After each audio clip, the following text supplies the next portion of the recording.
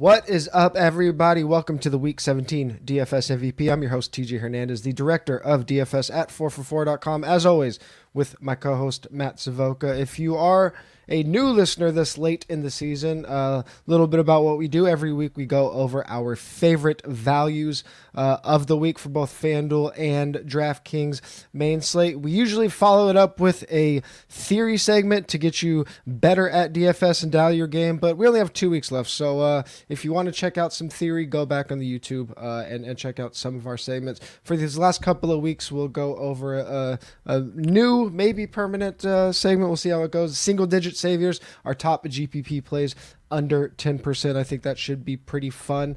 We still do have a couple other shows rolling through the end of the regular season. Monday will be our last cash game review of the season, 11 a.m. Pacific time, 2 p.m. Eastern time here on YouTube. We still have a couple more Yahoo DFS value shows with Yahoo's Matt Harmon that drops every Saturday on both the DFS MVP and the Yahoo podcast feeds. And of course, DFS GPP Last Look show every Sunday morning with Jordan Vanek on the subscriber-only Discord at 11 a.m.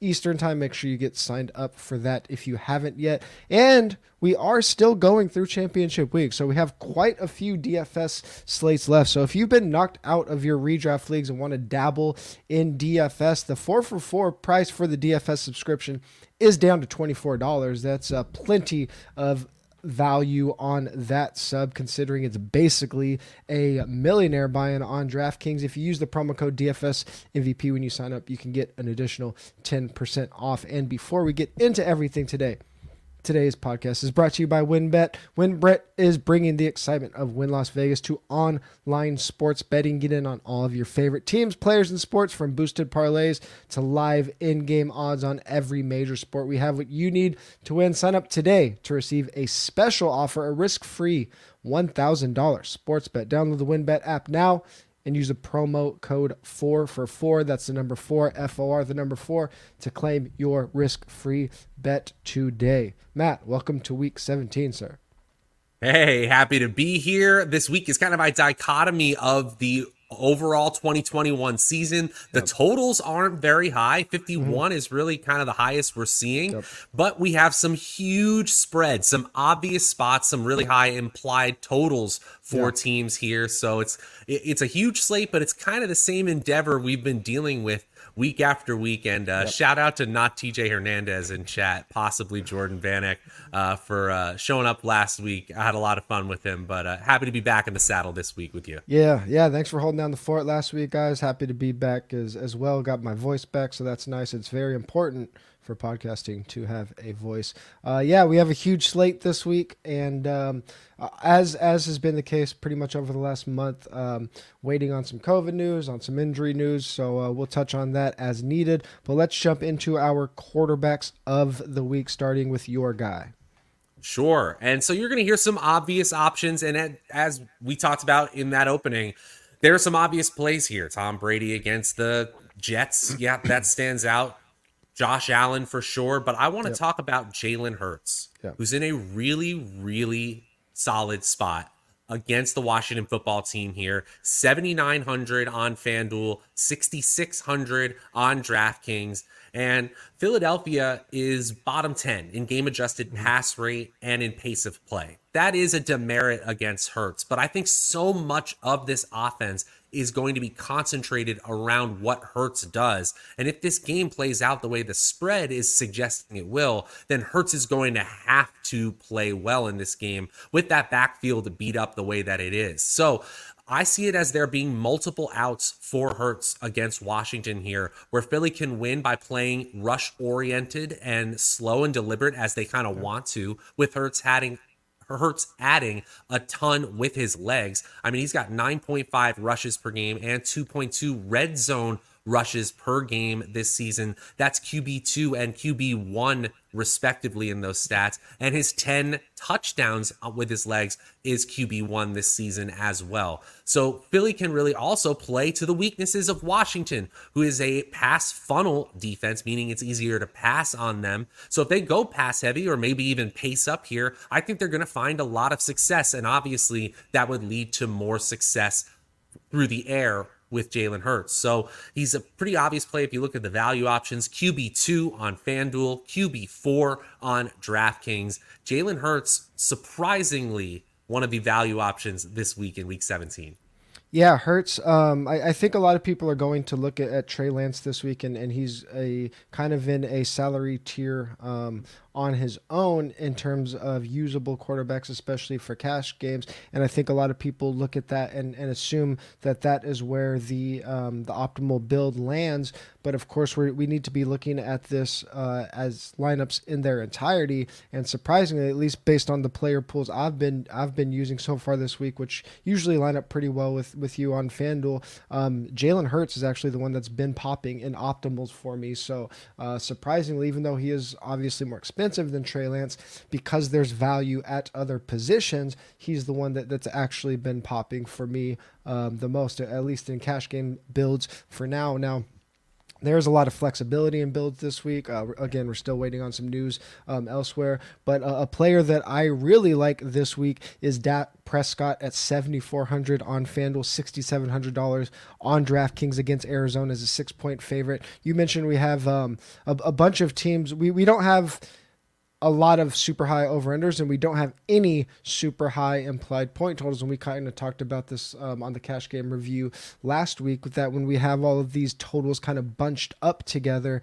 it lets you kind of get more creative in how you're going to build, whether it be cash games or GPPs. You don't necessarily just have to automatically go to the highest implied point total and say that's the best play. We have 6 teams projected for over 27 points, but no team projected for at least 30 points. So they're all really clumped together, Dallas being one of those teams at 28.75 implied points. And one thing about the Cowboys passing game and Dak Prescott is there's always kind of the concern that Dak's going to lose touchdown equity to the running game, whether it be Zeke getting more healthy or Pollard just breaking off long scores himself. But over the last 6 weeks, Dallas is actually throwing at the 3rd highest rate in neutral game script. And Arizona, if we look at season-long numbers, they rate out pretty well, or at least middle of the pack against quarterbacks, but recently they've really struggled against the pass. 2nd most fantasy points per pass attempt over the last 6 weeks.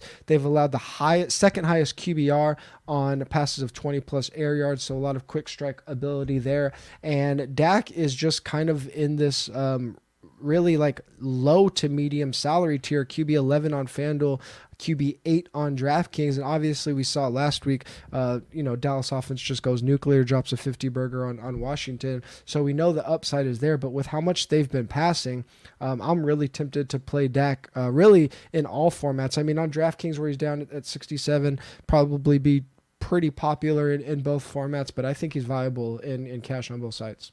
Yeah, it was great to see him get there in such a plus matchup too, because they were ahead that whole game and they still kept their foot on the gas pedal. That was his 2nd game this season for Dak Prescott, where he had 8.5 yards per attempt, 4 touchdowns, and 0 interceptions. Except the last time he did it, he had only 188 yards passing. This time he gets up to 330. That kind of shows you the difference in the play calling trends in Dallas going forward this season. Yeah, I'm excited about that offense in that game.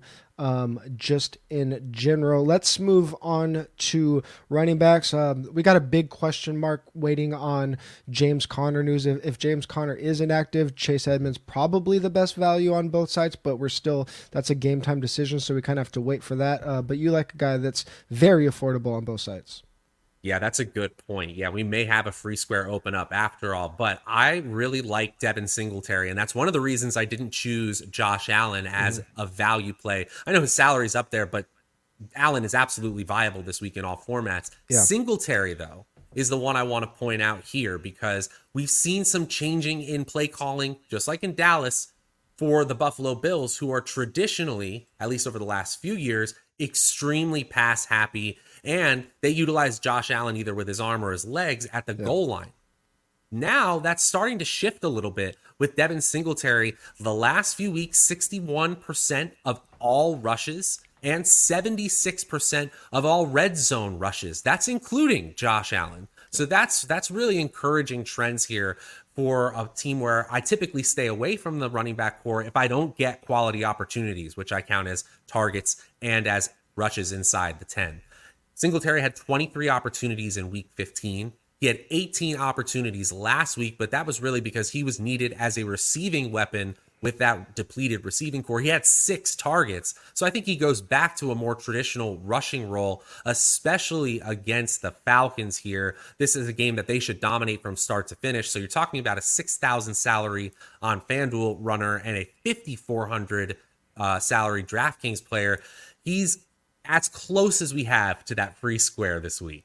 Yeah, I like him, especially if James Conner plays, and then we'll talk about a little bit more about Antonio Brown. If Antonio Brown is out, like those are probably the 2 biggest values on the slate. So if those become unavailable to us, I think Singletary is probably the most reliable option in terms of opening up salary. I will say that we have him projected for relatively high ownership. I think I might even bump it up more just depending on how injuries and COVID things shake out.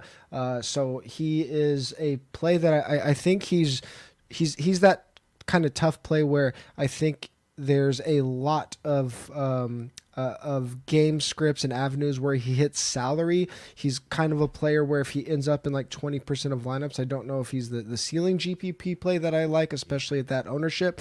But as far as a value play, opening up salary, he makes a ton of sense this week.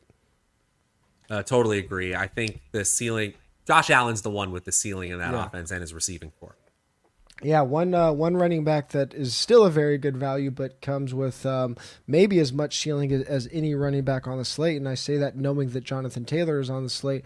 David Montgomery at $7,200 on FanDuel, $6,500 on DraftKings. He's one of 3 backs with at least 85% of his team's backfield touches over the last month, and he should be in a very good game script in a game where the Bears are favored by 6 points over the hapless Giants. We've seen Montgomery in that stretch where he has seen that huge chunk of backfield touches, 23 plus touches in 3 of his last 4 games. And one thing that's really been a boon to his value is that he's been a huge part of the passing game with Justin Fields sidelined. He's the only back, Montgomery is, with a target share of at least 20% over the last month. That's coming from 7.8 targets per game. So I think maybe as we're recording this, we got confirmation that Justin Fields is officially out. But I mean, it pretty much sounds like there's no way he plays. Even if somehow he does, I mean, the game script for David Montgomery, the workload he's getting,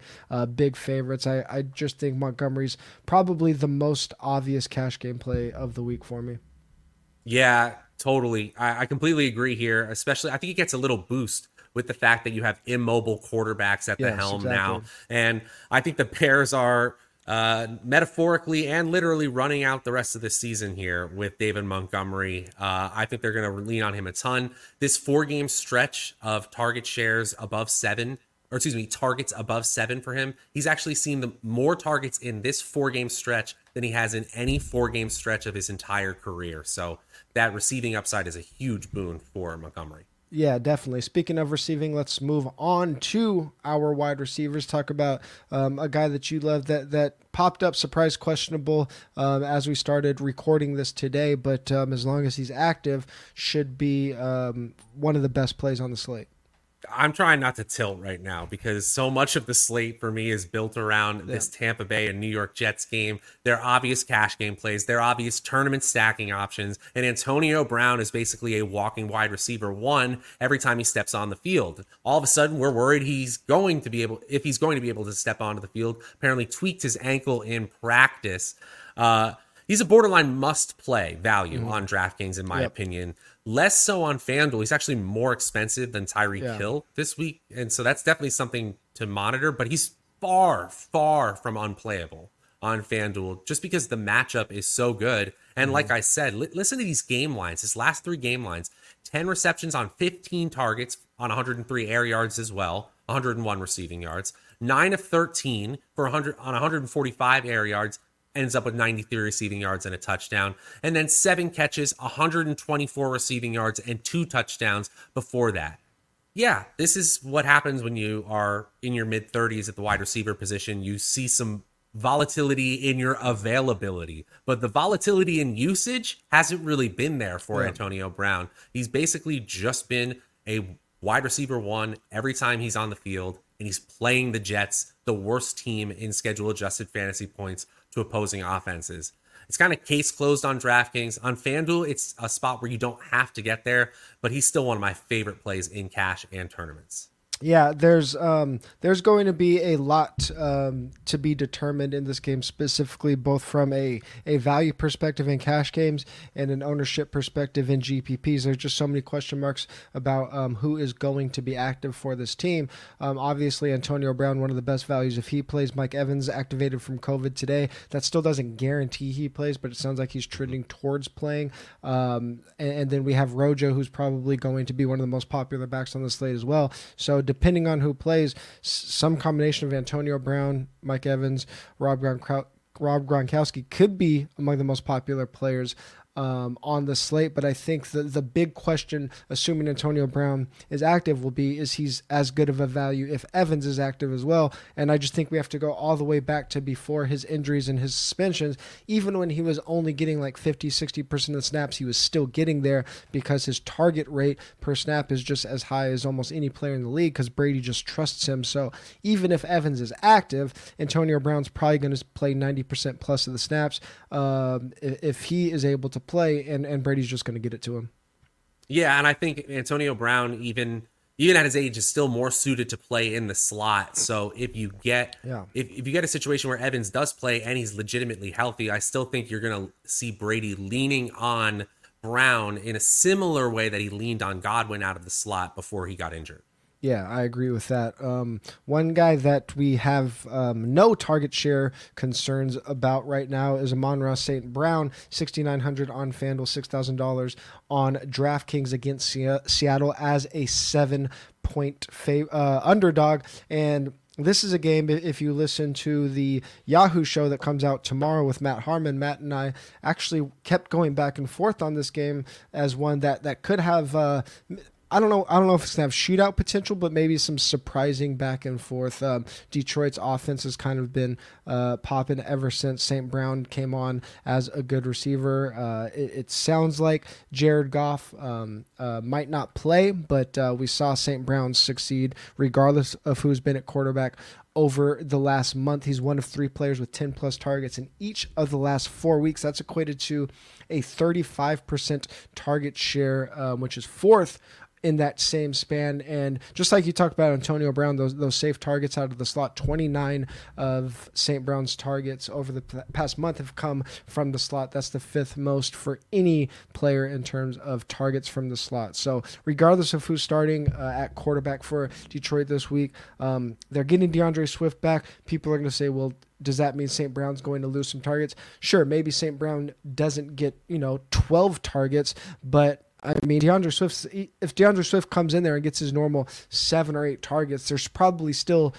20 to 25 targets to go around with Detroit as an underdog. So he's just established himself as a very good receiver, at least in terms of what this team is doing right now. And it's just now it's a different makeup than like looking at splits with St. Brown before he came on. I don't think makes a ton of sense because now they have new information that they can use him as a reliable possession receiver. So he's fine for me with Swift there. I think it might even make him just the whole offense better. Yeah, right, because there's a possibility we actually get to the red zone a few more times here. They're extending drives a few more times that it boosts the whole offense. And we've seen this, especially with Jared Goff at the helm, where he leans on his short area receivers, especially ones out of the slot, where Cooper Kupp excelled in Los Angeles. And this is the area where Amon-Ra St. Brown is being utilized most heavily. So not only is it rational to see him get more usage, it just seems like it's a very good efficiency talent mesh, even for a bad offense.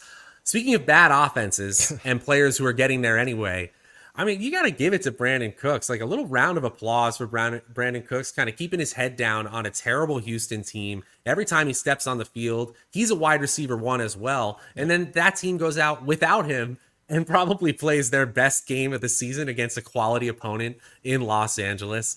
Nonetheless, Cooks is the wide receiver 4 in our value ranking on FanDuel and wide receiver 3 on DraftKings here. So we're talking about a borderline must play, and he's certainly not at a top tier salary. 6,500 FanDuel, 6,000 DraftKings. He's got 5 games with double-digit targets this season, and I believe I was checking right before the show, all but one possibly are with Davis Mills this year. So that's important to point out, that Mills especially likes to target Cooks a significant amount of the time.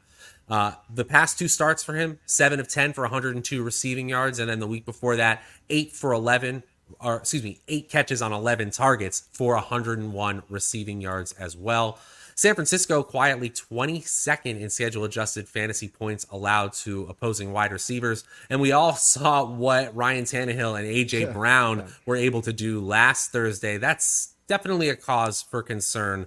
Not saying that Mills and Cooks are at that level, but the opportunity should be there. They got smoked last week by AJ Brown. Why can't they be cooked by Cooks this week? Yeah, I mean, especially Cooks is just a great value play overall.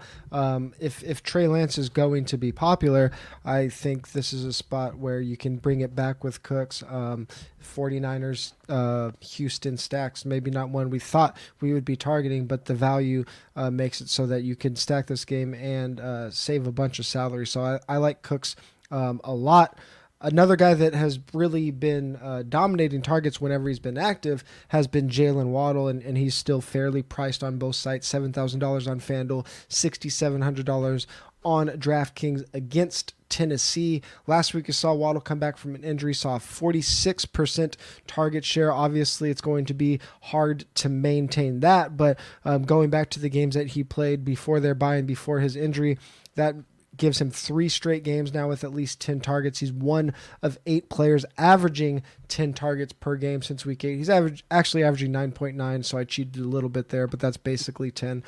Titans 25th in schedule adjusted fantasy points against wide receivers, according to 4for4. So Waddle is a player that is going to maintain that huge target share, even with Parker and Gesicki there. I think you mentioned AJ Brown. I think this is also kind of a sneaky game to at least maybe mini stack. I don't know if I would be stacking either quarterback here, but a mini with Waddle and AJ Brown makes a lot of sense, and Waddle is very much cash viable on both sides. 100%, especially on DraftKings where you get that full point per reception with Waddle. And I wonder how much of this was Marshawn Lattimore, but basically that 3-headed monster in that Miami passing game turned into a 2-headed monster. Yeah. Parker wasn't utilized at all last week. Again, it was a weird game script, but still, it was a really weird game script. Yeah, but still plus for Waddle overall. Yeah, absolutely. Earlier we talked about Jalen Hurts as one of your favorite plays of the week. You like another player in this offense as your primary tight end play. Yeah, and Devonta Smith got there last week, but I'm going back to the well with Dallas Goedert. Tight end 2 on both sites in our value ranking. He's my favorite stacking option with Hurts, and I have no problem doing it in cash. Washington is 22nd in schedule adjusted fantasy points allowed to tight ends, and well below average to opposing offenses and receiving cores overall this season. Goddard has been excellent. He's gotten solid air yards, but he's also great after the catch. His 5 yards after the catch per target this season is 4th best among tight ends. He's 1st in yards per reception, 1st in targets per route run, and he's 2nd in yards per route run. And here's a big thing, especially for a young quarterback like Jalen Hurts. He's 2nd in target separation at the position. So you don't have to throw him open. He gets open on his own, and he should have no problem against this Washington secondary that has struggled all season against opposing passing attacks. So it's a situation where the only reason I'm scared to play Dallas Goedert or your value option is because of how loaded this tight end slate is. We're not necessarily talking about players like Kittle, Andrews, and Kelsey, and they're all here, but we've got some really solid value plays. I think Dallas Goedert could easily match their ceiling this week. Yep, on FanDuel, Travis Kelce's at 82, Mark Andrews is 87. It's tough to get to them, but I definitely think there are some paths for you to get there. On DraftKings, I think this is kind of the sweet spot for cash games. I think the priority in cash games on DraftKings is to lock in Cooper Kupp and figure out everything else from there. So there's quite a few tight ends in this range on both sides, but again, especially on DraftKings, it just really feels like the sweet spot. The guy that I'm looking at in this range is Zach Ertz, 5,500 FanDuel, 5,200 on DraftKings. He has averaged 8.3 targets per game over the last month, and that's went up even more over the last 2 weeks since DeAndre Hopkins was declared out for the season. 11 plus targets in those 2 games, equating to a 28% target share. He's third among all tight ends in expected fantasy points per game, based on the 4-for-4 breakout receiver model that you write up every week. And I already mentioned Dak Prescott. I think this is a very good game environment to target. As we mentioned, there aren't a ton of huge over-unders on the slate, but I think there are a lot of paths for this game to be the shootout of the week. I really like targeting passing games on both sides in this one, and Ertz he's the safest play on the Arizona side this week. Yeah, I really like game stacking this game too, because you can get super contrarian with it. The rushing attacks are just straight up contrarian unless we get that free square and Chase Edmonds. And the passing attacks could easily make this 51 point total seem completely ridiculous here. So if you told me this was the game that went the most over its total, I completely agree there. Love Zach Ertz, especially since Hopkins left the lineup. Yeah, opposite of a game that we think can have a shootout. A game that looks like it's probably going to be dominated by one team. Has your favorite defense on the slate? I wrote that the Buffalo Bills are bad and the Atlanta Falcons. Got it wrong. I got it wrong. It's right here on the page. The Atlanta Falcons are bad and the Buffalo Bills are good, and that's pretty much how easy it is. Especially at 3,500 on DraftKings. I mean, our work here is done. Yeah. 4,500 on FanDuel, the becomes a little more difficult, but their top value on both sites. Yep. Buffalo is DST2 in schedule adjusted fantasy points to opposing offenses, and they're really competing against New England for that number 1 spot. Yep. And Atlanta is 22nd in schedule adjusted fantasy points allowed to opposing defenses. So a huge mismatch, and that's exactly what the Vegas total and spread is showing us. They're a massive run funnel defense, the Buffalo Bills are, but Atlanta probably isn't going to be able to take advantage of that. They're 30th in yards per carry allowed, and irrationally, they're not even getting players like Cordero Patterson involved in the passing game anymore. So if you're going to take Patterson's hybrid role away from him and just make him a pure rusher, he's really no better than Mike Davis back there. Yeah. Buffalo is number 1 in yards per pass attempt allowed and number 3 in points per play allowed. They're still incredibly stingy despite the injuries in the secondary. Maybe because of their popularity, you can cross them off in tournaments, but I'm not sure. Even with the injuries here, it looks like a spot where it's hard to predict, but you could see 2 or 3 turnovers and maybe 1 going in the end zone. Yeah, they'll be chalky-ish. I don't know what the final projections will say, but we have 4 teams favored by over 10 points. So Buffalo will be the most popular one, I think. I just don't know how high it will get on them. Staying with really good AFC East defenses, my play is the Dolphins. They're very affordable, 3,600 FanDuel, 2,800 on DraftKings, and it really just comes down to opportunities for sacks and turnovers in terms of pressure in this one. Even though the Dolphins are road underdogs, they lead the league in pressure rate over the second half of the season. Tennessee's bottom 2 in adjusted sack rate allowed. We like A.J. Brown, but I still think that the Dolphins could get after Tannehill and have a good day. Not much else to say about it other than I love how much they've been blitzing and getting after the quarterback.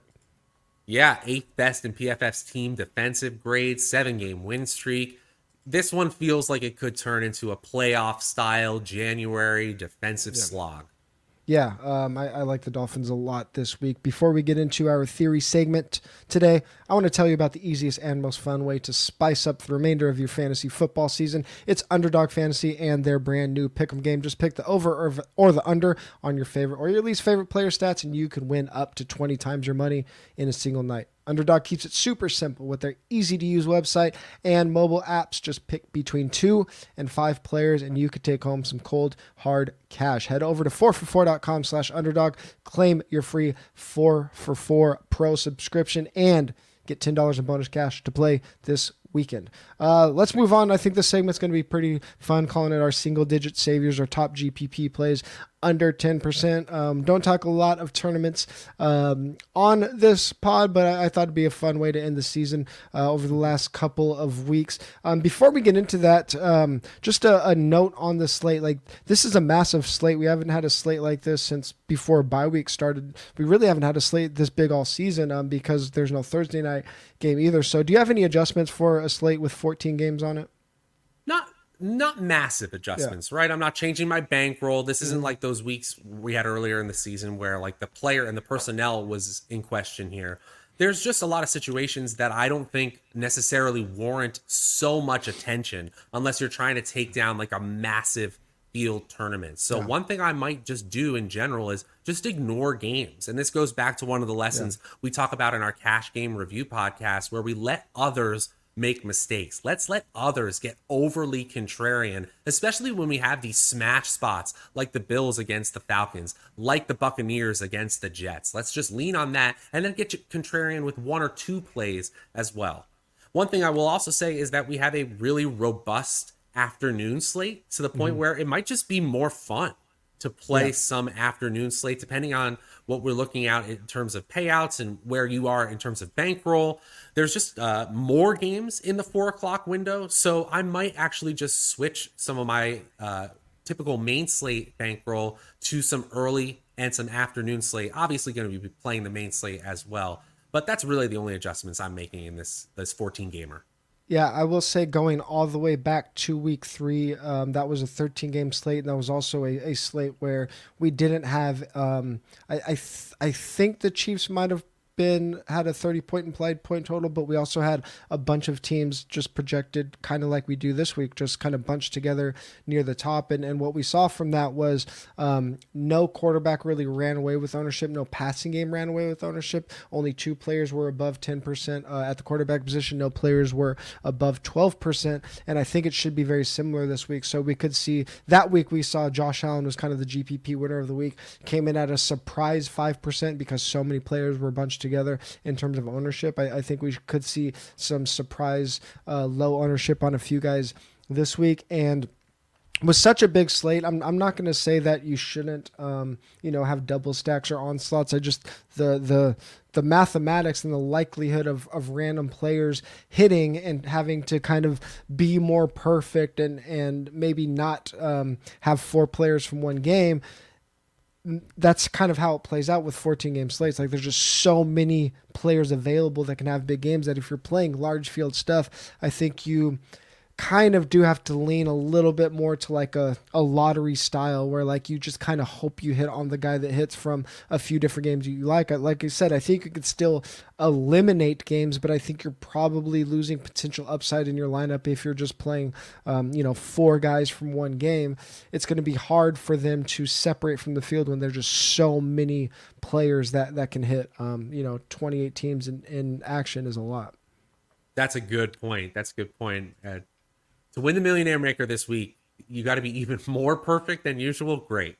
Yeah, exactly. All right, let's jump into some guys that some tournament plays that you like. Again, we'll just go through these kind of quick, have some fun with it. But who's someone you're looking at for tournaments this week? Sure, I'll start with Tyler Lockett here, a plus matchup against Detroit. Maybe a little bit of weather concerns. We're seeing wind sort of hovering around that 13 mile per hour range. If it gets over 15, I might change my tune.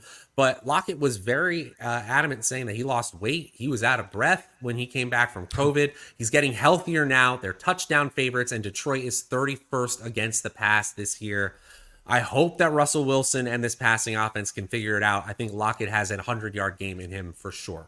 Yeah, one of the reasons Russ has been one of the most, if not the most efficient passer in recent history is because he's been the best deep ball passer in the league. I would say better than anybody.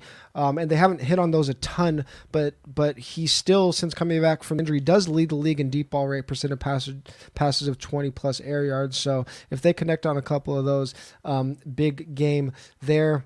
I love Patrick Mahomes in the Chiefs passing game this week. As I talked about, with the way that ownership tends to shake out on a slate that's this big, even though the Chiefs are in a good spot, 27.75 implied point total. I think so many quarterbacks are in good spots that we could see Patrick Mahomes end up with 4 or 5% ownership. KC has the highest neutral pass rate over the last 6 weeks. Teams throwing at the third highest rate in neutral passing script against Cincinnati, and Cincinnati's allowing the 8th highest QBR on passes of 20 or more air yards in the second half of the season. So I really like the Chiefs to have a big game this week. I like this one a lot. If this player is healthy, as a huge leverage playoff, maybe the most popular quarterback of the week. Well, we're going to get to that at the end here, because you say that he's going to be the most popular, but that's not the case around the industry. Sometimes we see some discrepancies, and right now, I'll reveal later who we're talking about, but Eli Mitchell is this contrarian option that I really, really like this week. Repeatedly used as a bell cow by Kyle Shanahan when healthy. 14 expected fantasy points per game this season. That's like 12th to 15th on the slate, depending on which site you're looking at the expected fantasy points for. But in a 6-week sample, he's only played in 2 of those games. 23 expected fantasy points. That's flirting with like Jonathan Taylor expected fantasy points numbers. I'm not saying he's going to score as much as Taylor, who's at 5.5 fantasy points over expected per game right now in a 6-week span. But a pivot off of Lance, as we were talking about before, Eli Mitchell could get a huge workload in a game where many people are really looking at the passing game and the receiving weapons only.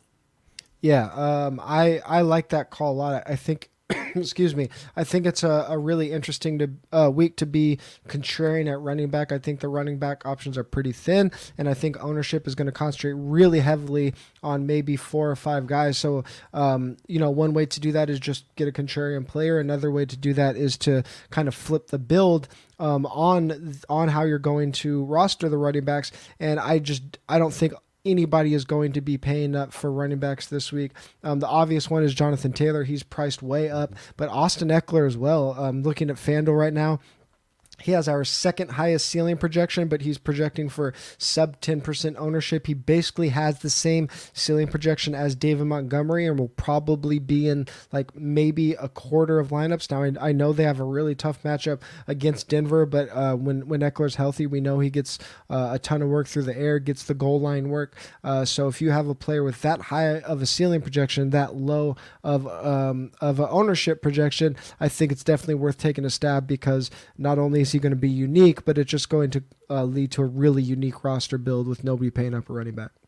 Great point there, especially with the usage potential really, really high in a game that not many are really looking at targeting.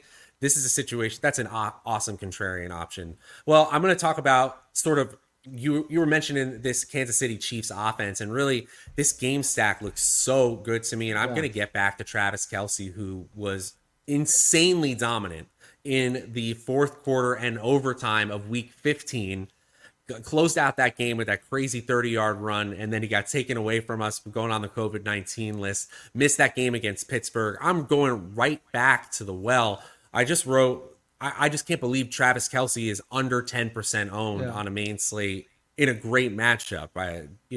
It's that Jordan meme. Stop it. Stop it. I think he I think on FanDuel, maybe he gets above 10%. I just think the weird thing is that with him and Andrews kind of similarly priced, I think people are going to want to get to Andrews too. And on DraftKings, it's going to be really hard to pay up for tight ends. So I think his ownership has a kind of a wider range of outcomes. But overall, just the Chiefs in general, I don't think are going to have nearly as much ownership as they should for a team in a spot like this. I think that the Chiefs are probably one of my 2 favorite teams to stack. Another one is the Cowboys. I already talked about Dak a bunch, and Dak is just really interesting because he no matter how good of a spot he comes in, he just never seems to come in chalky, never projects high. And I think it has a lot to do with it's hard to figure out who to stack him with, just because their target share in Dallas is so fragmented. And then people always think that he is going to lose touchdown equity to the running backs, which is definitely a possibility, but I already laid out how much they've been passing in recent weeks.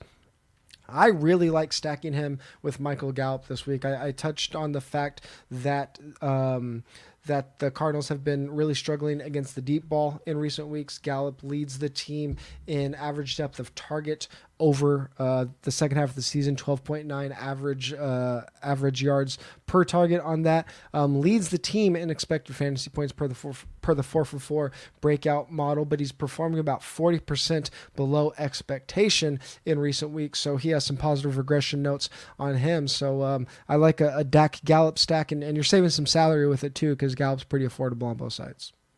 Yep, rip to all my Dak and Gallup stacks in season-long fantasy football. I didn't make it, but I really do like it this week.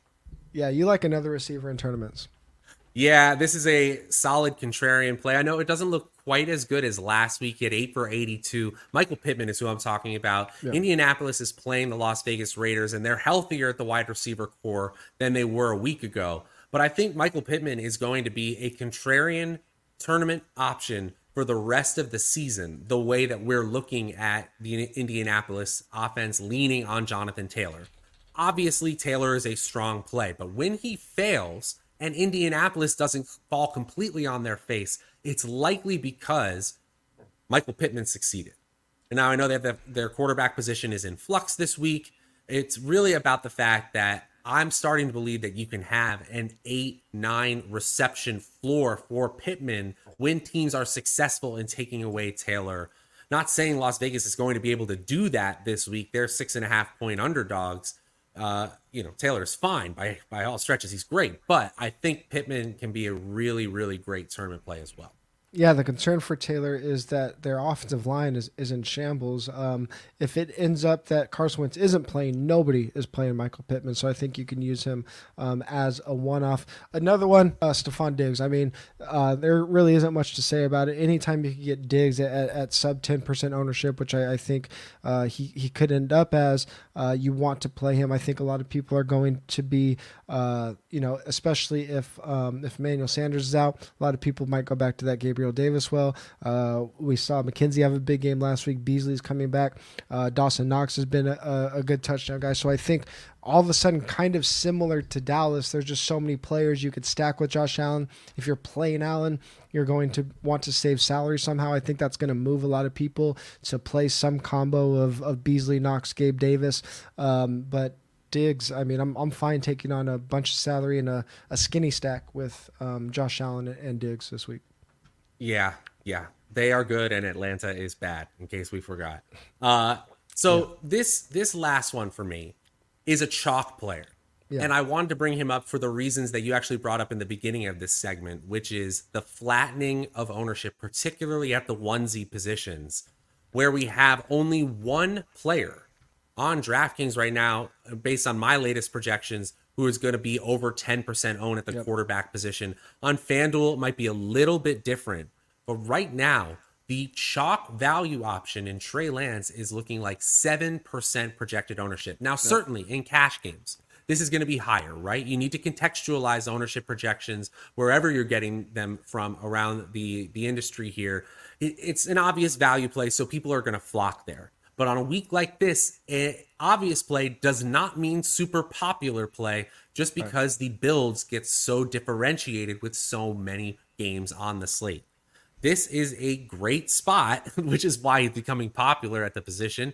And his salary is incredibly low. The number 3 offense via team PFF offensive grades versus the number 29 defense in the Houston Texans. Yeah, they showed up last week, but PFF is certainly not giving them any love at all. Trey Lance technically makes this list, even though he's going to be chalk in certain situations. No, on FanDuel, I mean, we just don't see these super cheap quarterbacks get huge ownership numbers because you just don't have to pay down on FanDuel. On DraftKings, I think the thing that could keep his ownership in check is Tyler Huntley. They're not the same. They're not close in salary. They're 600 apart, but Tyler Huntley is a sub 6K guy. So I think when people are just kind of thinking in terms of pay down, I think they could cannibalize each other's ownership a little bit. So I'm fine with that. And Trey Lance is interesting because you can get really unique with him in terms of like he is a potential naked quarterback build guy. So that's interesting as well.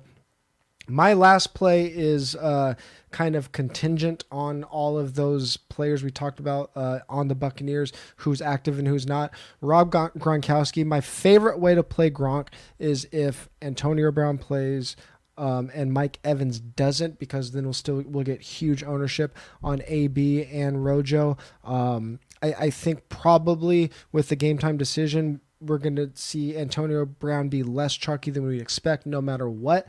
But even if, as long as Evans plays, I don't think Gronk draws huge ownership numbers. Now, the bad situation, if Evans and AB are out, then Gronk is probably crazy chalky. But I just want to bring it up just to keep an eye on this game. Gronk's coming off of a dud. We have we have Kelsey and Andrews in spots that are probably going to draw some ownership, even though Gronk isn't as expensive as them. I think the only way he gets to double-digit ownership is if Evans and AB are both out. So just a game to keep an eye on. That's one that's really going to swing ownership probably more than any game on the slate, but Buccaneers still projecting for a ton of points. So I'm keeping my eye on the Bucs and trying to figure out how to stack that game. Love it. Hey, that was a lot of fun. I dig it. Yeah, I think it'll be a fun way to close out the season over the next couple of weeks. If you're watching, please stay with us over the next couple of weeks. Please support us by liking us on YouTube and following the 4for4 channel. And if you're listening on the audio, please give us a 5-star rating and review on iTunes. Make sure you're checking out our other shows that all go through next week. We have our cash game review here on YouTube, still doing our Yahoo DFS value plays with Matt Harmon on both the DFS MVP and the Yahoo podcast feeds. And of course, Sunday morning GPP Last Look show with Jordan Vanek on the subscriber only Discord. If you haven't signed up, price dropped to $24 for the rest of the season. Please follow us on Twitter. 4for4 is at 4for4 football. Matt's a Draftaholic. I'm at TJ Hernandez. Good luck in week 17.